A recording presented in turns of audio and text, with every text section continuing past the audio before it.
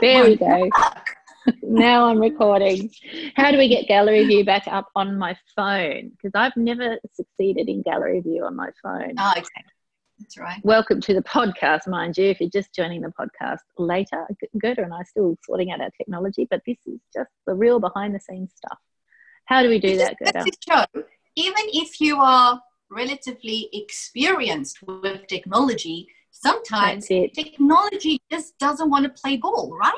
And it's like, are you going to let it beat you? Yes or no? Hell no. No, never ever. The show will go on. That's exactly right.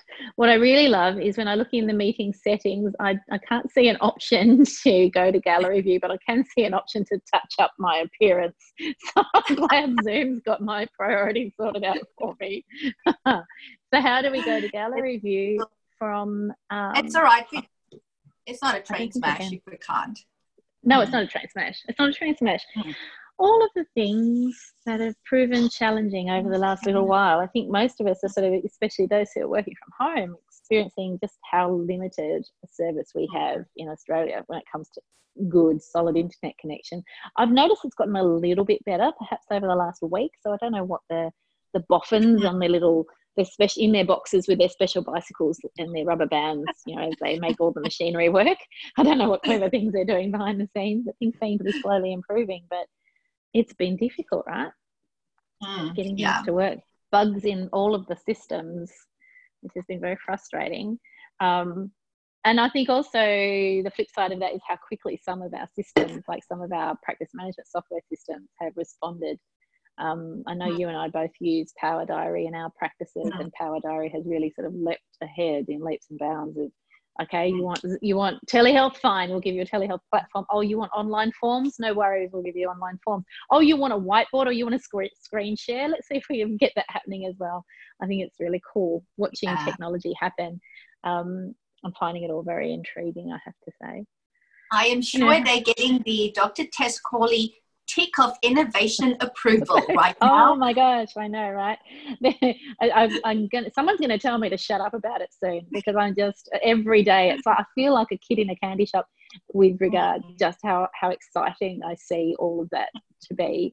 I'm actually going to be chatting with a friend of mine in the States who owns a cafe called Beantown, which is, I think it's the nickname. Now, he's in New Hampshire, and I can't remember if it's the nickname of his town or the nickname for Boston. I can't remember, but his coffee shop is called Beantown. And they have pivoted really quickly. What they've done is they've set up an online system where people can pay $10, like pay it forward, buy someone's lunch. So they can buy a healthcare worker's lunch for $10. And then the Beantown staff are delivering like boxes and boxes and boxes of lunches to all the hospitals and nursing homes in their community. So obviously it's doing a lovely thing for healthcare workers, but it's also, of course, a revenue stream to keep his staff employed. And that's the language he's using, you know, trying to find ways to keep my staff employed.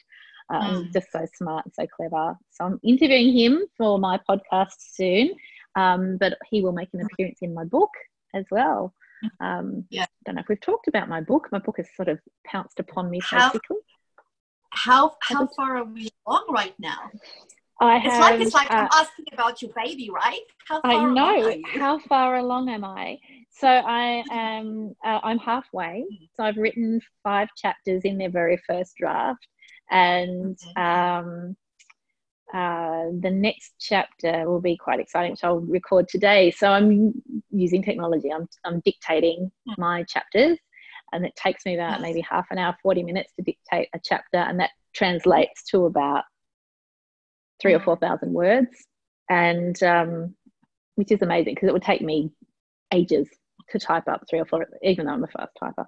And so the book itself, you know, there's a bit of psychology in there, there's a bit of my business history in there, but it's mostly about celebrating the innovation and ingenuity that is happening now. And I was talking to someone the other day and saying, there's a little bit of an I told you so without saying I told you so in the book as well, because a lot of the strategies that the book talks about that I'm seeing are things that we should all be doing always. in our businesses to help future proof, you know, because these are things we should do, not just in a pandemic. Yeah, very exciting. And I do love the doing it via audio. That's of course how I did my book as well. And I think what helps when you do it in that way, well, first and foremost, you don't get stuck into perfectionism, which is easy when you're the one typing it out, which you'll do anyway when it comes to editing, right? But I find it helps you to have a conversational tone, which is helpful to engage your readers, and it just makes it easy to read, and people can get through it. They don't get bored because it's conversational as well, whilst getting a lot of strategies and stuff. And that's what I love about doing it via audio. I think it also means, like you say about the perfectionism, which we all are, you know, overachieving, conscientious perfectionists. It gets done. So if I was writing, if someone said to me, okay, Tess, you're going to sit down, you're going to write 10 chapters and it's going to be about 40,000 words, I'd be like, oh my God, that's going to take me 6 months. Good, you know, it would take me 6 months. So this has taken me so far a week and a half. I was going to record a chapter every day, but I decided that I wouldn't do that. I'll just do it, you know, each day that I feel so called to do, because then the tone of it will be more motivated. And so most days I'm either recording a chapter or editing the previous chapter. So I record it and I get a transcript back. I'm just using Rev. I could probably use Temi. I've noticed Rev's accuracy is not as good as it used to be at the moment. So I'm not sure what that's about. But, you know, it gets done. So I think this is something for most of us to be thinking about. You know, what are the things that we are insisting on doing the way we've always done, instead of doing something so it gets done. And that's, I guess that's why the innovation is really exciting me, because people are challenging in all sorts of sectors. People are challenging the way things have always been done. We've talked before about, you know, challenging our own assumptions about how we do, you know, mental health treatment in this current climate. In fact, I had a team meeting this morning, and this is, I'm actually bringing us to the theme that you and I decided we were going to talk about. We'll get there. We're taking the scenic route today. I had a team meeting this morning, and we were talking about how everyone's travelling, because my Launceston clinic, everybody's working from home, everyone's remote, except my practice manager, Lindy, who's still based in Hobart, so she's in the Hobart clinic. And everyone's sort of feeling positive and a bit buoyed by the connection, but also I can tell that between catch-ups together, people are feeling stretched. In fact, a member of my team mentioned that, you know, the juggle of the family, homeschooling and trying to see clients and do all the things, you know, really got to her last week. And I think it's getting to people at the moment. I feel like now's the time where people are starting to really start to show some cracks and show some fatigue, not just in my team, but just generally when I'm talking to people. Victoria's been back at school so we've been homeschooling for a good couple of weeks now. After Easter, we went back. Tassie's only just gone back last week. In the other states, obviously, there's variation there. So each state has a different amount of time they've been trying to juggle, and I'm noticing that fatigue starting to creep in with people, and now's the time to be thinking about, you know, pulling your foot off the accelerator a bit and challenging the way you've always done things. So we are talking, you know, about, well, how much time are we giving, how much break time are we giving to my team? Now my team's employed, and that Launceston clinic has a substantial amount of funding, so we're in a very privileged position to be able to say we can actually pull our foot off the accelerator a little bit if we need to make sure our team copes, because I think it's such a big stress, and they're all isolated in different geographical locations as well. It's a challenge. Yeah, it's hard. It's hard, and it's important to still have that time off. Like one of my clinicians that I do clinical endorsement supervision for just had last week off, because already 3 weeks ago, me and her had that conversation. I was going, I think you need some time off, right? You're doing big days, done all this adjustment, and she's very busy. Her clients still attend well, combination of in-person and telehealth sessions. And it's like, it's still important, you know, and not to come from a place of fear, because obviously my team are contractors, right? Which means if I don't work, I don't get paid. But it's like, whether it's a pandemic or not, you still need to look after yourself, right? And trust that it will be okay to take a week off. I don't have to burn myself out, because that is what will happen at the end of the day. And I think sometimes we can get very hard on ourselves when that fatigue then starts to kick in, right? And it's like, why am I getting tired? Why can't I do this? Because we have such high expectations of ourselves. Like, you know, I should be able to manage this. I should be able to have all the skills to get through this. But at the end of the day, at the core, we are all still human beings, although we have all the skills, you know, we're still human, and we've got our own juggle that we need to be mindful of. I think that's right. And I think, you know, if people are working from home and expecting themselves to still work an 8-hour day, and they've got kids at home and they're thinking, well, okay, if it's an 8-hour day of work, how am I also fitting in a 6-hour day of teaching in homeschooling setup? I think that's, again, challenging those assumptions about how things are always done. And I've been talking a little bit about that on various podcasts this week about that assumption. And I know from my experience of having already been a homeschooling parent that, you know, homeschooling is not about standing in front of a classroom and teaching for 6 straight hours. It's actually a lot of interactive stuff, like baking is a really classic example. There might be 1 or 2 hours a day, most days, not every day, where you might be doing some sit-down book work. So we're sort of trying to, at the moment, sort of find that balance again of what works for us as a family, and be okay with the knowledge that, and I absolutely believe this, every child will go back to school if they've been in a homeschooling situation. When they do all go back, they'll all go back with a unique experience. There's no common denominator. Nobody's going to be behind because there is no common benchmark. So, you know, I think parents, and I think us as a profession, we all need to just take the pressure off, do what we can, do what's reasonable. And whether it's work that has to take a back seat today, or it's the teaching that has to take a back seat today, or if it's both of them that needs to take a back seat today so you can look after yourself, then that's what we need to do. I mean, my youngest, Henry, was in fits of tears this morning. Simon wanted to sit down and do a couple of pages of maths work with him, which Henry usually enjoys. And he was just in tears, didn't want to do it. He slept really badly last night. And I said to Simon, you know, if it was a school day, he probably would have been in tears at having to go to school, and we probably would have let him have a rest day and stay home. So we just have to apply the same principles and let him have a self-care day today as well. But that assumption, actually, I was talking to someone, a friend of mine in Canada, it was Mark Drager, we were doing our podcast together, and he was telling me about what the Canadian Education Department has sent out some guidelines. And I think this should be trumpeted everywhere. I think everybody needs to hear this. That the Canadian government said, here are the guidelines of what's reasonable to expect in a homeschooling situation. Up to, I think, early high school, I think it was. We expect that you're probably going to be doing about 5 hours a week of face-to-face kind of teaching work. The rest will be in educational TV shows and YouTube channels and baking exercises and other colouring in and whatever other activities. And if they're doing upper high school, 10 hours a week.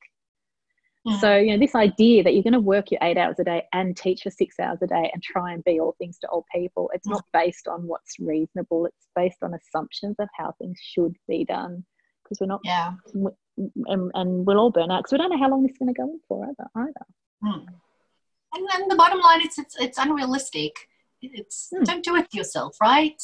This is where we need to step into our own belief and knowing that we are doing the right thing, and that not doing it doesn't make me a bad parent, a bad mom, or a bad dad. It actually makes me a good parent, because I've been able to do what is right for my child and my family and myself in order to make sure we get to the end of all of this intact, in one piece, not having constant conflict, fights, because that is such a slippery slope, right? Because frustration kicks in. And if your kids are frustrated with you frustrated. It's just like it's like this melting pot of conflict waiting to boil over. And why would you do that to yourself? Exactly. And I love that the government in Canada has actually put that out there, because that just helps those parents that are trying to do the right thing, right? That's all they're doing. They're trying to do what's right, what they think is right, by living up to potential unrealistic expectations, and it's not going to work.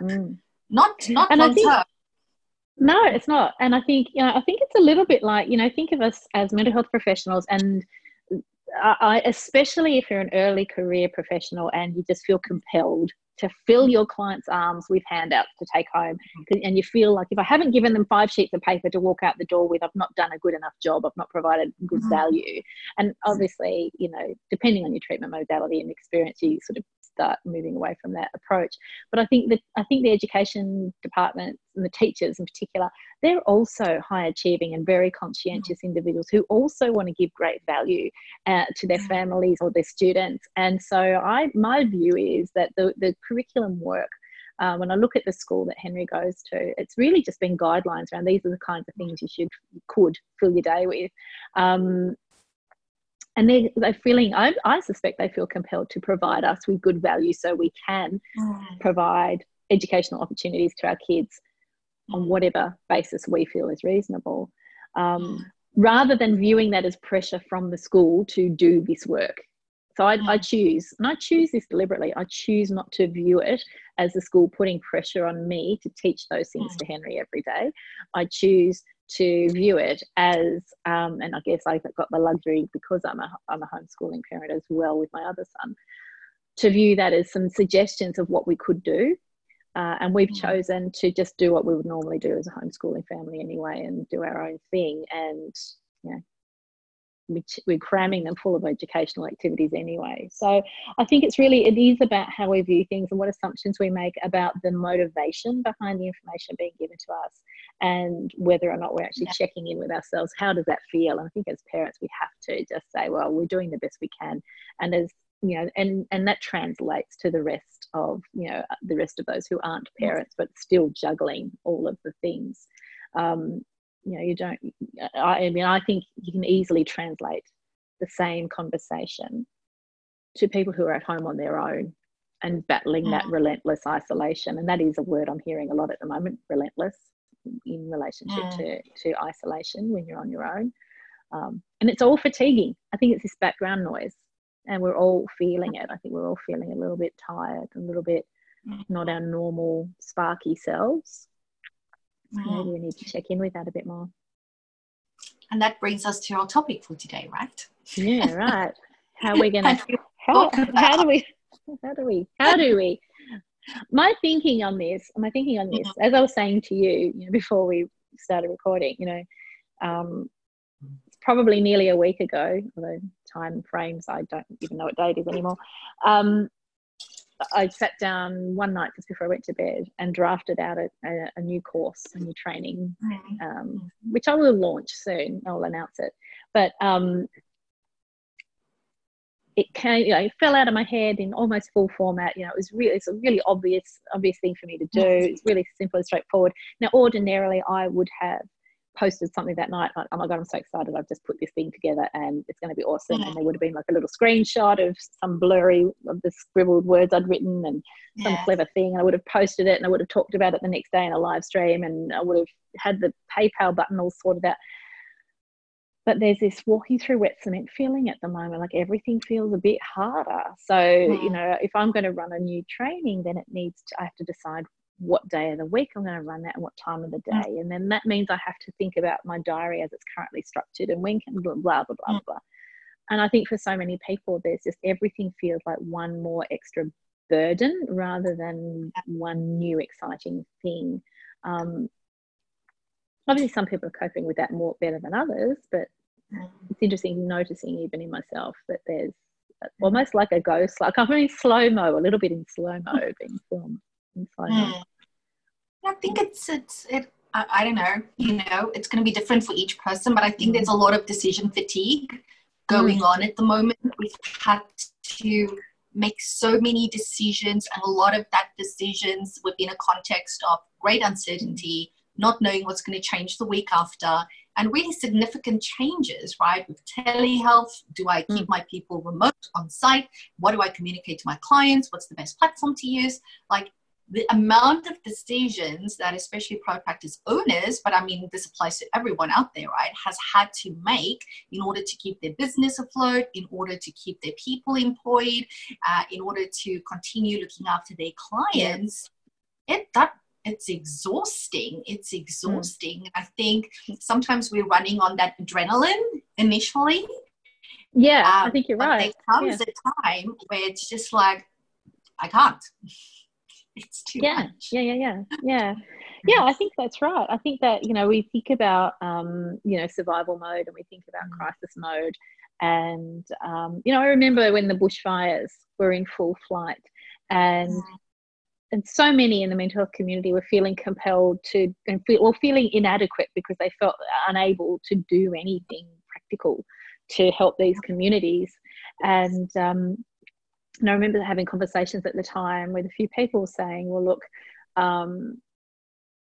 in my experience, having experienced bushfires in Tasmania, my experience now is not the time. People are in crisis mode. There's a fire. They want the fire to be put out. Then once things have settled down a little bit and they know whether or not they've still got a house, or they know how much time it's going to take to build a new house for them, or those things, then they might feel the need for some mental health support. But right now they probably only need, well, not only, but they probably need more mental health first aid, and there are people on the ground offering that. So don't feel bad that you're not flying in there in a helicopter and being parachuted in to rescue everyone in the community. And I think it's the same now, is that it's like this bushfire is still burning for most of us. So certainly in Victoria, our restrictions here are still very tight. Same in Tasmania. We've got 97% of children being educated at home, and our Premier here is being very firm that that's likely to be the case until the end of term 2. And whereas other areas of Australia obviously are starting to experiment a little with lifting some restrictions. But we still don't know what's coming next. I know a lot of people are worried about, second waves of the virus, and I'm certainly curious to see what happens in the northern hemisphere, because obviously they're relaxing restrictions earlier than we are. Let's see what comes. So we don't know. So we sort of feel like we're still in crisis management mode. And like you say, the adrenaline only lasts so long, or the cortisol levels being raised so high for so long, it results in that sense of fatigue. Even just that having to consciously figure out which day it is every day. Every single day. That is so true. That is so true. I've got a friend in the States, actually. It's the same friend. He puts a little on his page every day. He puts a little community public service announcement on his page, just letting you know today's Tuesday. Brilliant. Yeah, right. That's the best. I would share them, except of course we're a day ahead here in Australia, so because it's not. Yeah, I think for me it actually helps. So most mornings when I go for my run, I do like a post for my story, and I'll go Monday morning run, and then the next day, and that's like my reminder what day it is for myself. Yeah. Monday morning run done. Okay, tomorrow morning run done. Just to keep track of where we are, right? Yeah, absolutely. Yeah, but decision fatigue is tough, and I've been feeling it myself, like having to make decisions, and the way that I've been not getting over it, but managing it, I guess, is so me and my PA every day, well, most days at 11, other than Thursdays, we hop onto a quick Zoom, right? So it's like we call it our morning huddle. So we'll hop on, we'll talk about, okay, what's the stuff that we decided yesterday? Has it been done? What's the priorities for today? What needs to happen? All of that type of stuff. And then, Abby would ask me stuff, and I've just got to need to decide right now on the Zoom. Because if I leave it, I just won't make a decision. Yeah, absolutely. Right? Absolutely right. Yep. Yeah. Absolutely so that's right. really helped to have that anchor, that 30 minutes where I know I'm going to be having really forcing myself to make decisions because my business still needs to continue working, right? And I'm talking about the mentoring and coaching part because obviously Chelsea looks after my principal after the practices and stuff, and I have my check-in with her once a week. So if there's any decision that I need to make, so it's almost like I've scheduled my decision making, so to speak, because it forces me to do it right then and there. Otherwise, I'll just go, I'll do it tomorrow. I'll do it. I don't feel like it right now, right? Yeah. Don't feel like it. Like, well, you still need to make decisions, right? That's it. Yeah, that's exactly right. And I think this is such a good point. You know, I think two things. First of all, the capacity to delegate, but also that need to make a decision. Like you say, decision fatigue has become such a thing for everybody. In general public, you know, deciding, should I go to the supermarket? Really, I don't want to go to the supermarket. What if I catch something there? Well, maybe I'll go to my little local shop. What if I don't have what I like? Just to get milk, you know, like it's just everything requires that extra thinking, that extra thinking.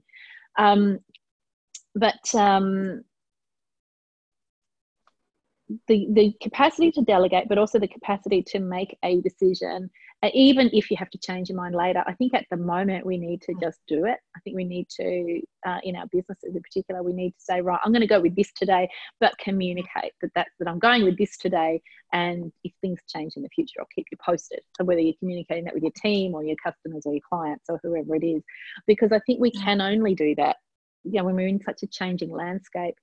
We're so used to, again, that perfectionistic thing of wanting to weigh up what's the right decision. Well, what's right today might not be right tomorrow, or what is wrong today might be right tomorrow. We can't know that stuff. So we just have to go with our gut a lot more. And for a lot of people, that's actually really outside their comfort zone. And I think I think the thing is with that, as I was listening to you, it's also because there's a value thing that comes into it, right? So for me, when I say something like my word is everything, right? My commitment that I make to you is so important to me from a values perspective. And then this freaking virus comes in and wreaks havoc with me being able to live according to my values, right? And it's like, I hate it. I absolutely hate it. But I know I need to be flexible right now with myself in order to navigate through this successfully, where I need to really consciously talk to myself, okay, just because I change my mind around this thing doesn't make me a bad person or a bad business owner or a bad employer or a bad clinician right now. It's the environment that I'm finding myself in. And I think for a lot of people, beyond just us and mental health professionals, like the general public, you know, everybody might be experiencing some sense of value clashes right now. We know as mental health professionals how hard that is and how tough that is for us to live with that. And I think that just adds, again, to that sense of just being over it, totally exhausted and overwhelmed at times and stuck in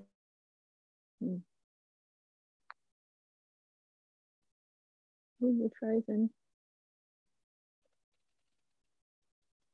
Trying to stuff that you hold. Yeah.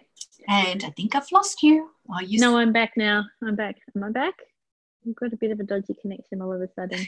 Hear me? You're back. Okay. I think I'm back. It was touch and go there for a minute.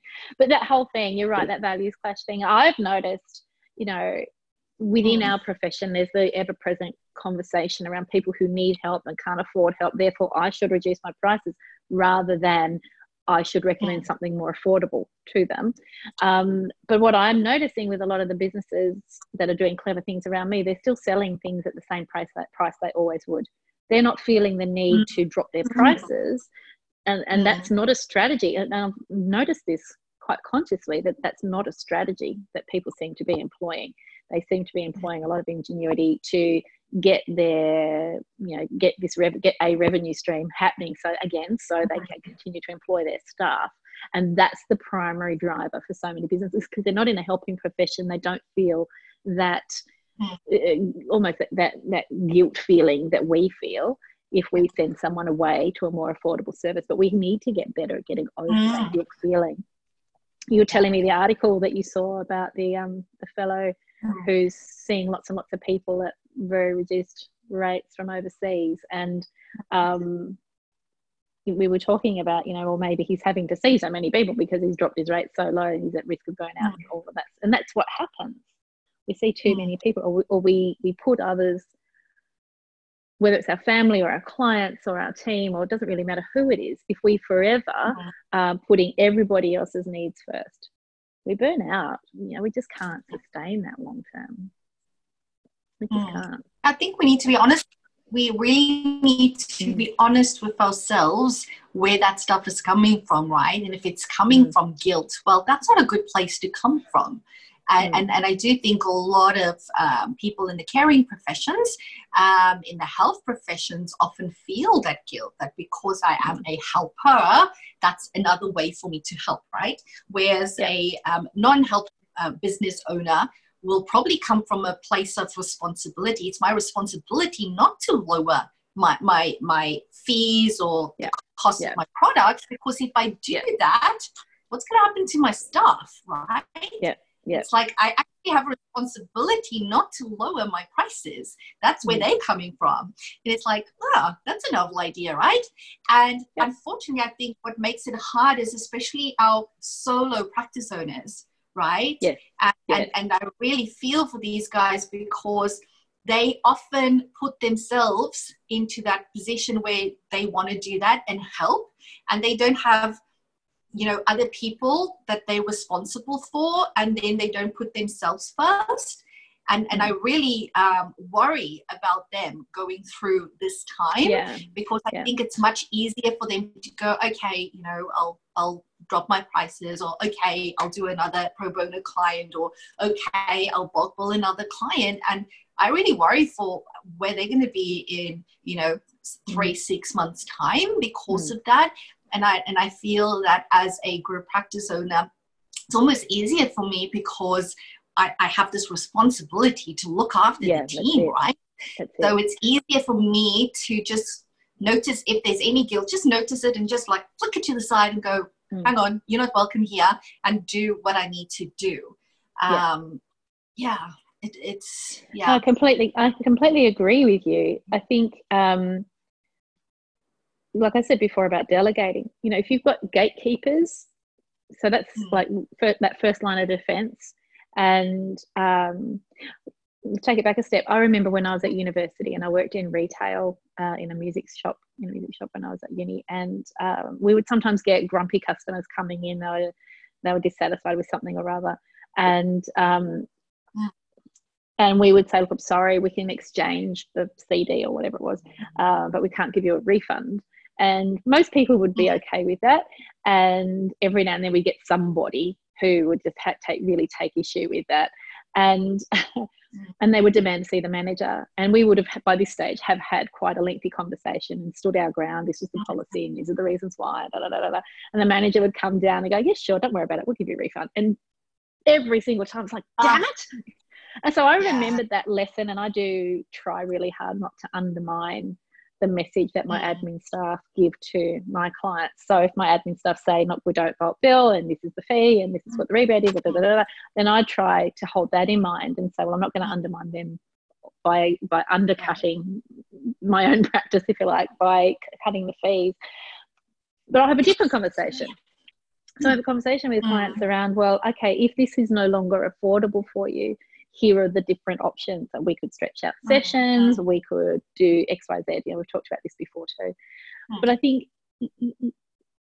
trying to be all things to all people, not having that front line of defence in terms of the people who do explain fees at the outset, not having, as you say, people that you're responsible for, whose income, whose salaries, your fees fund their salaries, and without a healthy fee structure, you're not going to be able to pay them, let alone pay yourself. I think so for those solo practitioners where it is easier for them in inverted commas to just say, oh, it's okay, I'll just, as you say, just drop my fee or bulk bill, because they're not having to worry about anyone else's salary, but they always suffer themselves financially, fatigue-wise, because they have to see more clients in order to earn a reasonable income and all the rest of it. It is hard. It is really hard. And there's also that that sense of isolation in that you're not in a team having these conversations together and bouncing these ideas around and being bolstered to stand your ground, being reassured that it's okay to stand your ground on fees and that you're not being a bad person by standing your ground on fees.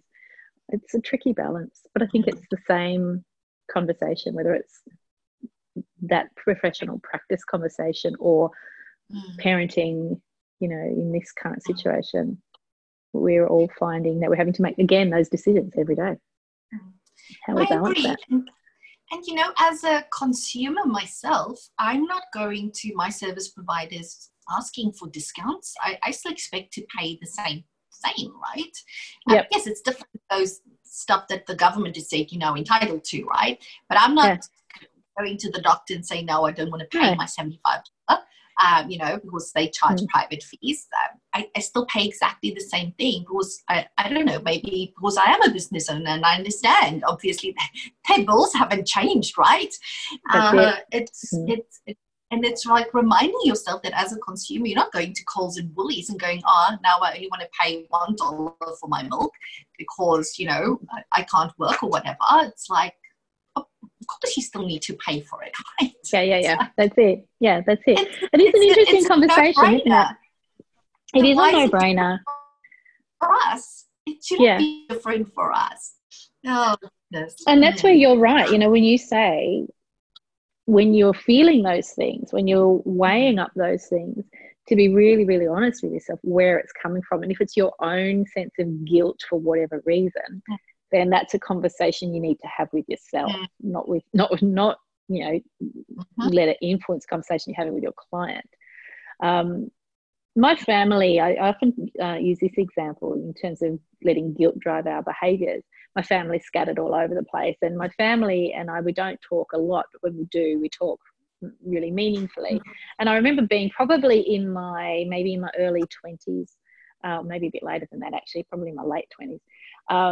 And I realised that when I called people out of a sense of guilt and obligation, I never had the same quality of conversation as when I called people when I felt like talking to them, like they popped into my head and I really felt like having a chat with them. And so I started having conversations about that with my family members. And I was really surprised to discover that they were totally cool with that. Like they were totally cool with that. No expectations, no sense of obligation. We're all fairly similar in that regard of, go for ages before we talk to each other, and that's okay. And I realised it was a story I'd been telling myself for all of my adult life, that there was this expectation on me to call more regularly than I did. And so I think we do tell ourselves lots of interesting stories as adults, and they're not all true. And as psychologists, we know that on a rational level, but I think that we don't always dig into that a bit more meaningfully with ourselves. And I think we should. I really think we should. It's probably a topic for a whole nother podcast. But totally agree, because, well, if you think about it, right, do you really want to be, how effective of a therapist, psychologist, whatever your discipline is, can you be when you've acted out of guilt and then 2-3 sessions in, when the pinch starts to set in because you're exhausted, you can't pay your bills, you can't pay yourself, and then you start to feel resentful because you haven't made the right decision? How effective can you be as a psychologist to that client, right? It's just like asking for trouble, acting from guilt. And then you need to deal with that shit, right? And it's why do that to yourself? It's like just stop it sooner rather than later. Yeah, that's a very good point. That's a very good point. It is asking for trouble, isn't it? So I think, we've all got so many demands on our time and our attention. And actually one of my team members said to me this morning, and I'm feeling that feminist thing too about, when you're at home, the emotional load plus the housework load often still falls to the woman. Not always, but often. And she said, I'm home all the time. And whenever anyone else is home, I'm noticing how my workload suddenly goes up. And of course, they're all home all the time now as well. And I said, there is, so again, these things that we need to recognize what's going on around us and draw in the boundaries and stand the line and stand, whoa, no, you take your plate into the kitchen. I'm not a waitress. Or you get yourself a glass of milk. I'm not a waitress. And no, we do not have a menu running in our kitchen. We have a meal. It is what it is. Those sorts of conversations. That's just my husband. But you know what? These are like such good teaching opportunities, talking about homeschooling and all of that stuff, because, you know, my 9-year-old Ethan, so he likes to sit like at the kitchen counter and have his meal there. So we've got these like bar stool type stuff. And I just noticed this humongous mess right there where he sits. He is such a messy eater, right? And I'm getting out the broom and the dustpan and stuff, and we're starting to clean up. And I said, Ethan, you need to learn not to make these type of messes. You need to be mindful of where you dropping your stuff. And I made this comment and I said, who's going to clean up after you one day when you're all grown up, when mommy's no longer here, right? And you know what response he gave me? My wife. Oh my goodness, that was not a good response. So obviously I had to sit the little man down and just like have a good discussion about, no, it is not your wife's job to clean up after you. It's your job. And then I had a nice little discussion with my husband. I bet you did. Saying, guess what? Our 9-year-old thinks, right? This has to stop. And I guess what happens is, you know, I don't know, I come from a culture that's very traditional when it comes to male and female roles, right? Like, yes, the wife is the housekeeper. So it's like keeps the house, not housekeeper in a bad way, but housemaker or homemaker. Is that a better word? It's like the homemaker, right? And the husband is like the provider and all of that stuff. And we've actually changed a lot of that in our household, you know, over years. And it took a lot of adjustment and stuff. But there's still certain things like I've never mowed the lawn in my life, right? Yeah. And when you come to Australia, it's like, oh my God, there's a woman mowing the lawn, right? And my husband says, that's amazing. It's like, that's never going to happen. That's your job. Yeah, forget that. Yeah, forget that. Yeah, yeah. I think it is a really good lesson for our kids. I'm noticing that too. And my husband does a lot of the cooking. He quite enjoys to do that. But I've noticed lately that, this is me, confession time, I've noticed that, you know, little bags of rubbish, I will tie the bag of rubbish up, because we have in our apartment building, we have on each floor, we've got a rubbish room with little garbage chutes. It's really quite cool. The novelty has worn off. So the rubbish room novelty has definitely worn off now. And so I will, you know, carefully parcel up the rubbish, and then I leave it by the front door for the rubbish fairy to take away in the shape of my husband. Yeah. Okay, that's probably the only gender stereotyped thing that I'm going to confess to, because I think it's probably the only one that I'm guilty of most of the time. Although he does like to say, I won't do anything I don't want to do, which is true across the board. That's a global truth in my world. I won't do anything I don't want to do. Great. So, it's been interesting. So, working on the perceptions of the young males in my house right now. Yes, I think this is true. I think this is very true. And they're doing more cleaning now than they've ever done before, which is a good thing, because we can't get our house cleaner in anymore, and it's been one of the best things. Like, especially now, I can hear the 13-year-old go, Ethan, pick that up. I'm not cleaning that. It's like, yes, working. Excellent. I love it. I think the whole thing about the fatigue too is, you know, I sort of feel like it's really important, just before we finish off, to talk about how our kids are feeling. You know, if you've got kids at home with you, you know, just to touch base and remember that they're feeling their own versions of what we're feeling right now. Yeah, Henry's been pretty much emotional mess today, and he has days where he's like that. Roy's coping much better, that he's a bit more pragmatic about most things, whereas Henry's very, very sensitive soul, and he's very stressed about coronavirus. He's very stressed and anxious about, you know, he's learned all about asymptomatic transmission, so he's concerned about how many people there might be wandering around our community. Yeah, you talk about educational experiences and conversations that happen in the home. This is, I wonder how many, if we go back to say even just February 2020, how many children understood the term asymptomatic transmission. So part of my role is to make sure I touch base with him and update him with knowledge that's helpful around those anxieties, like the testing regime that's happening in Victoria at the moment, what the purpose of that is, what the purpose of the app is, all of these things, so people feel a bit safer going out into the community, and the government's not going to lift restrictions until that happens. So I think, again, that's another layer of responsibility that we've got on us, is to absorb all this knowledge ourselves and then regurgitate it in a kid-friendly format for our children. But so if your kids are struggling with the homeschooling thing too, you take a step back and think, well, do they actually need a break today? Maybe they do. Henry certainly does. Maybe they do. And how much of a break 100%. Do we each need? Oh, we've got to get it back onto the self-care bandwagon too. I don't think that we're doing as much of that as we possibly would have otherwise, because we're thinking twice about whether or not we exercise.